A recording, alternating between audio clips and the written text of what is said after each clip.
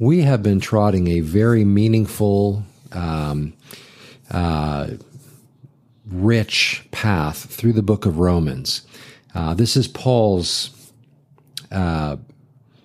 mountaintop book. Now, of course, under the inspiration of the Holy Spirit, Paul has been writing a lot of epistles, all of which have grand contribution to our understanding of the person and purposes of God, the role of the body of Christ, all kinds of ideas regarding the position and place of the believer in the overall context of the glory of God and these kinds of things. We find elements of these things throughout Paul's writings. But Romans is really kind of the peak, the apex of Paul's theological exposition. Again, under the inspiration of the Holy Spirit, Paul speaks eloquently and thoroughly to so many different things. But we find ourselves here now as we move through chapter 8, really especially now through the end of chapter 8 into chapters 9 through 11, this becomes very lofty territory, and it becomes important for us to consider these things and take our time through them so that we can glean as much as possible from them. So that being said, we're going to look at verse 28 of chapter 28 today and really provide something of an introduction to where we're moving into in the verses that will follow, the verses and chapters immediately following. So let me read the verse. It's probably very familiar to many of us. Chapter 8, verse 28. Of course, as always, you want to make sure your Bible's ready to go. Pens, highlighters, whatever you do to mark passages for further contemplation. I mean that in the right way, not the weird New Agey way, but to truly think deeply about these ideas. And so, verse 28 of chapter 28, and we know that all things work together for good to those who love God, to those who are the called according to his purpose. Now, again, that's probably somewhat of a familiar passage to many. Most of y'all that are watching have probably heard that verse. You, like myself, have probably gone back periodically to make sure it's still there in the midst of some crazy circumstance that is really unsettling. Okay, let me just make sure 828 is there. Okay, and we know all things work together for good. Okay, we've probably done that. But it is important for us to recognize that while there is certainly in principle truth to that is much broader, are very broad and kind of far-reaching in terms of our understanding of what God is doing in our lives, is ultimately working out a good purpose. And it's worth spending a minute on this, actually, before we even get into a further point. When we talk about, and by the way, this passage is in the context of the will of God that the Holy Spirit is intimately involved in regard to bringing our prayers before the Father, according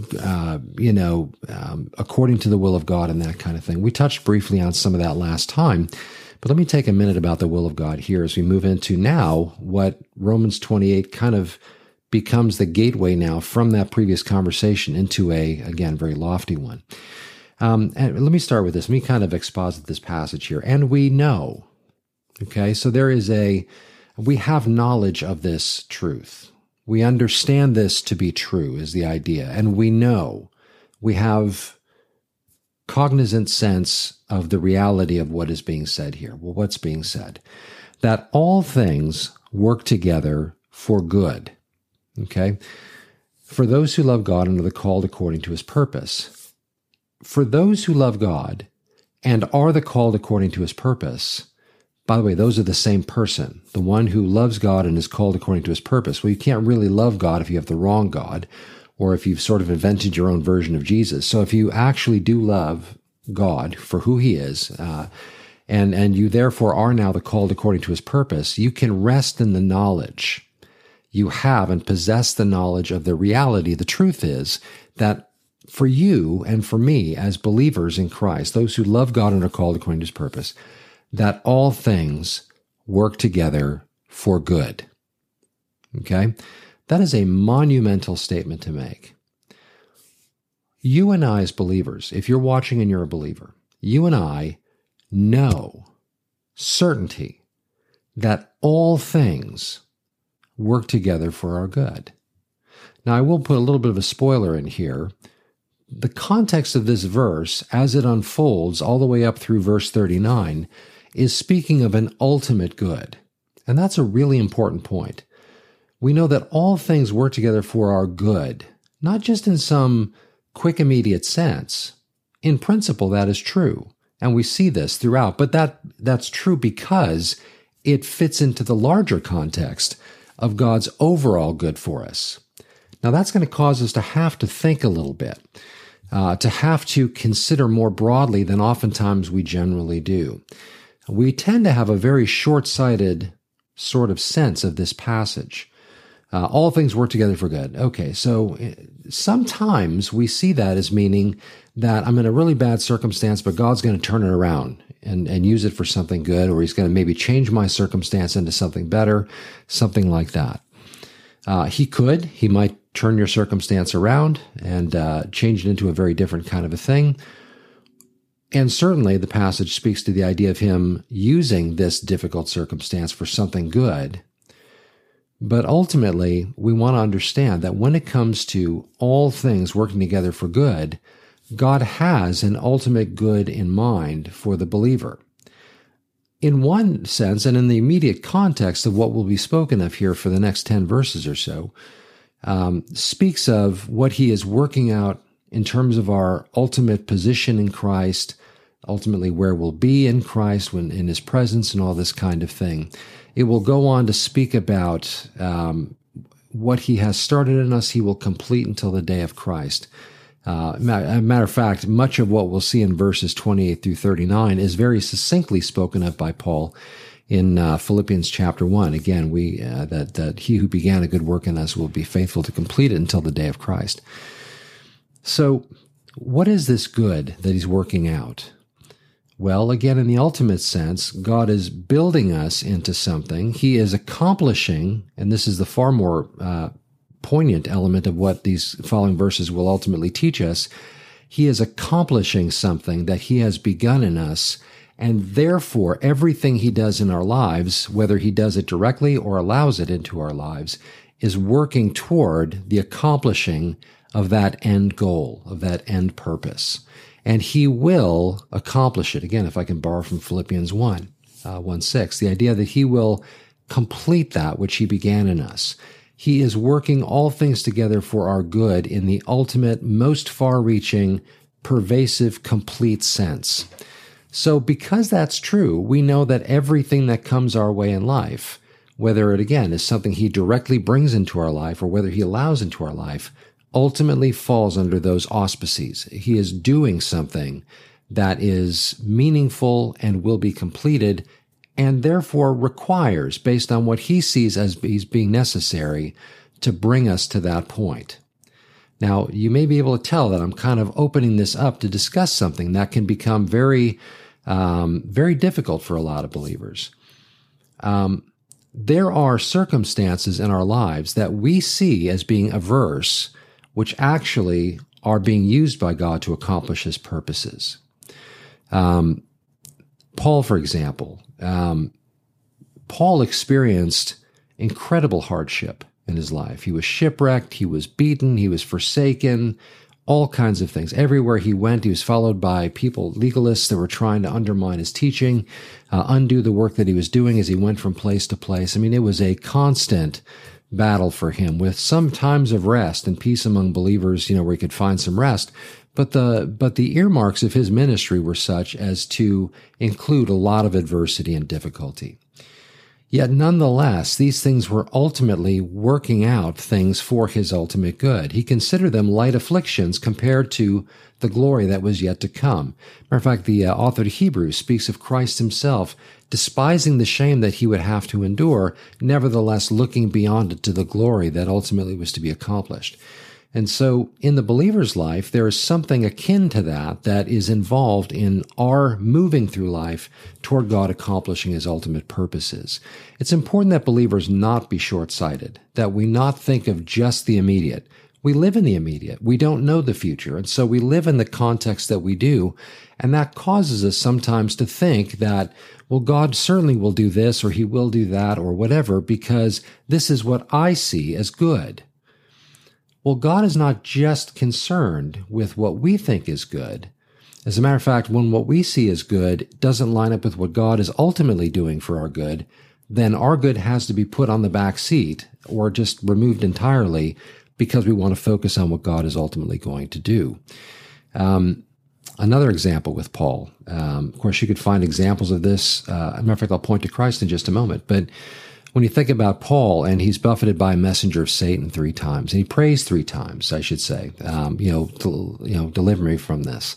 But the Lord responded, Jesus himself responded to Paul and said, my grace is sufficient for you, and my strength is made perfect in weakness. In other words, your sufferings, Paul, what you're going through, are giving opportunity for me to demonstrate my grace to uphold you, and also for me to be glorified through this. And so we don't like pain. We don't like suffering. We don't like hardships. And neither does God per se. God is not a fan of this fallen world. But the fact that he can use things even within this fallen world to accomplish his ultimate good purposes and his glory, being glorified through it, is remarkable. And mature believers want to be part of that. We want to allow God to do what he's doing in our lives, that he might bring us to full maturity, that he might accomplish the purposes, things that we'll discuss as we make our way through this passage in the days to come. And we're not going to rush through this passage. We're going to take time in it. Again, this is a very important section for us to be well acquainted with. But when it comes to God accomplishing his purposes, we want to be part of that. That's growing maturity. That is submission to Christ. This is living out what Paul said, that, I was bought at a price, therefore I will glorify God in my body.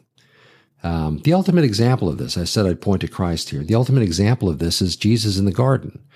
When, he's sweating drops of blood, he is under the greatest stress and pressure that anyone in humanity has ever experienced. He is fully God, but he's also fully man, and he is enduring pressure hitherto unknown kind of a thing. He is absolutely feeling the weight and pressure of Satan coming against him, of the knowledge of what he knows he's about to endure. And in the midst of all of that, he asks very understandably, Father, let this cup pass by me. But nevertheless, not my will, but yours be done. Now, this is the ultimate example of submission to the will of the Father. And it becomes evident to us that if God had answered the first part of his prayer, let this cup pass by me, or from me, that you and I would not be saved. If in fact that cup did pass by him, or he didn't have to drink of it, but he was able to be delivered from that, then you and I would not be saved. Jesus had to go through that in order to accomplish the purposes of God. And therefore, he says, nevertheless, not my will, but yours be done. And so this becomes the model for our sense of submission to what God is ultimately doing. If we know that all things work together for good, for those who love God and are the called according to his purpose, then we want to enlist ourselves in that. We want to submit to that and say, Lord, whatever your purposes are for me, if I'm actually wanting you to be glorified, then I will submit to what you're doing in my life. Another example of this would be somebody like Corrie ten Boom. You're all familiar with The Hiding Place, Corrie ten Boom. It's actually her sister Betsy that was really the spiritual giant. But the things that Corrie learned from her sister ultimately became the things that we tend to be more familiar with. The idea of seeing, even in the midst of a Nazi prison camp, God's grace at play, her testimony being that which brought God glory in the midst of such suffering. Somebody like who am I thinking of? Amy Carmichael is another example that often comes to mind in this context. Amy Carmichael was involved she was in the 1800s, I believe, and she was, she did work with like orphanages and things like that, but most of us don't know her from that. Most of us are familiar with Amy Carmichael because of her writing about God's faithfulness and sufficiency and grace and these things. But we know about these things because she wrote about them, but she wrote about them from a hospital bed during the last 20 years of her life when she was infirm. Primarily, that is the bulk of what we know her for, is what came out of that season, the fruit that was born under that pressure, much like a diamond being formed by the tremendous pressure that ultimately brings out such beauty. And so, when the verse 28 is a liberating passage for sure. All things work together for good for those who love God and are called according to his purpose. But that doesn't mean it always looks the way we think it's going to look. And this is where the rub is. This is where the question of our willingness to submit to what God is ultimately doing really comes to play. And no mature believer in a moment of clear thinking would ever want to deny God the freedom to do what he wants to do in and through our lives. It may not always be comfortable, but that's okay. I mean, that's just goes with the territory. As a matter of fact, when we've decided, in response to the Jesus invitation to come, when we responded to that, we signed up for that. That may not have been taught to us early on as believers, but as we grow in maturity, we can become familiar with the fact that Jesus said, in this world you'll have tribulation, but be of good cheer. I've overcome the world. Or when Paul tells Timothy that all who seek to live godly in Christ Jesus will suffer persecution. That the Christian life is one that is not marked by constant happiness and freedom from trials and those kinds of things. It's actually marked by frequent trials, regular trials, oftentimes trials building us for the next ones that are going to come. Well, why would God do that? Why would God allow us to go through those kinds of things? Because he teaches us some of the most valuable and important lessons in those times. There are times when we trust in the faithfulness of God because there's nothing else we can hang on to. Well, you can't put a price on the importance of that lesson. There are times when he teaches us perseverance in prayer, and perseverance in just trotting through the very difficult things. Warren Wiersbe once wrote a book called The Bumps Are What You Climb On. The difficulties, the bumps in the road are the things that we ultimately gain footholds and put grip with our hands and climb up the mountaintop. But we get to the mountaintop as a result of having to climb through those adversities oftentimes. We learn reliance upon the Holy Spirit. We learn about God's grace, as Paul did. My grace is sufficient for you, and my strength is made perfect in weakness. These are things that are part and parcel with the Christian life. And the people who are the heroes of our faith, whether they're found in Hebrews 11 or whether they're found anywhere in Scripture, the reason they're the heroes of our faith is because they came out the other side of trials and adversity, having followed God, trusted him, having not forsaken him, but have demonstrated a desire to be faithful to him, just as he is consistently and constantly faithful to us. All of these things fall under, again, the auspices. They fall within the context and framework of all things, whether good or whether seemingly bad or literally bad, but we don't understand what ultimately God is using them for. Our adversities actually tend to serve. I make it sound like there's an exception to that rule. Everything that comes our way becomes a tool that God uses to build into us. I'm fond of saying that God never wastes a moment of our lives. We might be prone to wasting a lot of time, but God doesn't waste any of our lives. Everything that we experience becomes a necessary building block to ultimately build into us and make us into that which he desires, and ultimately to fulfill his purposes and be glorified through us, both through the growth that we experience and demonstrate through our lives, and also in accomplishing his ultimate purposes in bringing us to true glorification, even as the passage will go on to tell us. So Romans 8:28, an invaluably important passage for us to embrace, to cling to, and to understand, and to think through deeply and to consider broadly what ultimately is being accomplished in us ultimately, and how the things that happen in our lives daily and regularly ultimately serve even to his ends in that regard. So again, just by way of introduction into this, these next 10 verses or so, and then of course into chapters 9 through 11, where we really begin to hit some passages that are deep and important and often troubling for people as we talk about the subject matter that lies within those passages. So hang with me, and I just am hopeful that these ideas help to deepen and broaden our understanding of what God can use all the circumstances of our life to accomplish. So, Father, we thank you that you are eternally faithful, that even when things in our lives seem to speak otherwise, we can rest in the knowledge that you're working all things together for our good, because we are the called according to your purpose, and we do love you. We are yours, and so therefore we can have that confidence. So, Father, we do pray that your will would be done in our lives. We want to submit ourselves to you. You have paid for us in Christ with a price, and so therefore we want to glorify you in our bodies. In other words, we want to submit ourselves to you in every facet of our being, that you might be free to be the Lord of all that we are. And Lord, that ultimately we would seek for you to be glorified, even if it comes at great personal cost. At the end of the day, Jesus died for us, and so we want to live for him. Thank you, Lord, for all of the grace. Thank you for all of the mercy. Thank you for using us.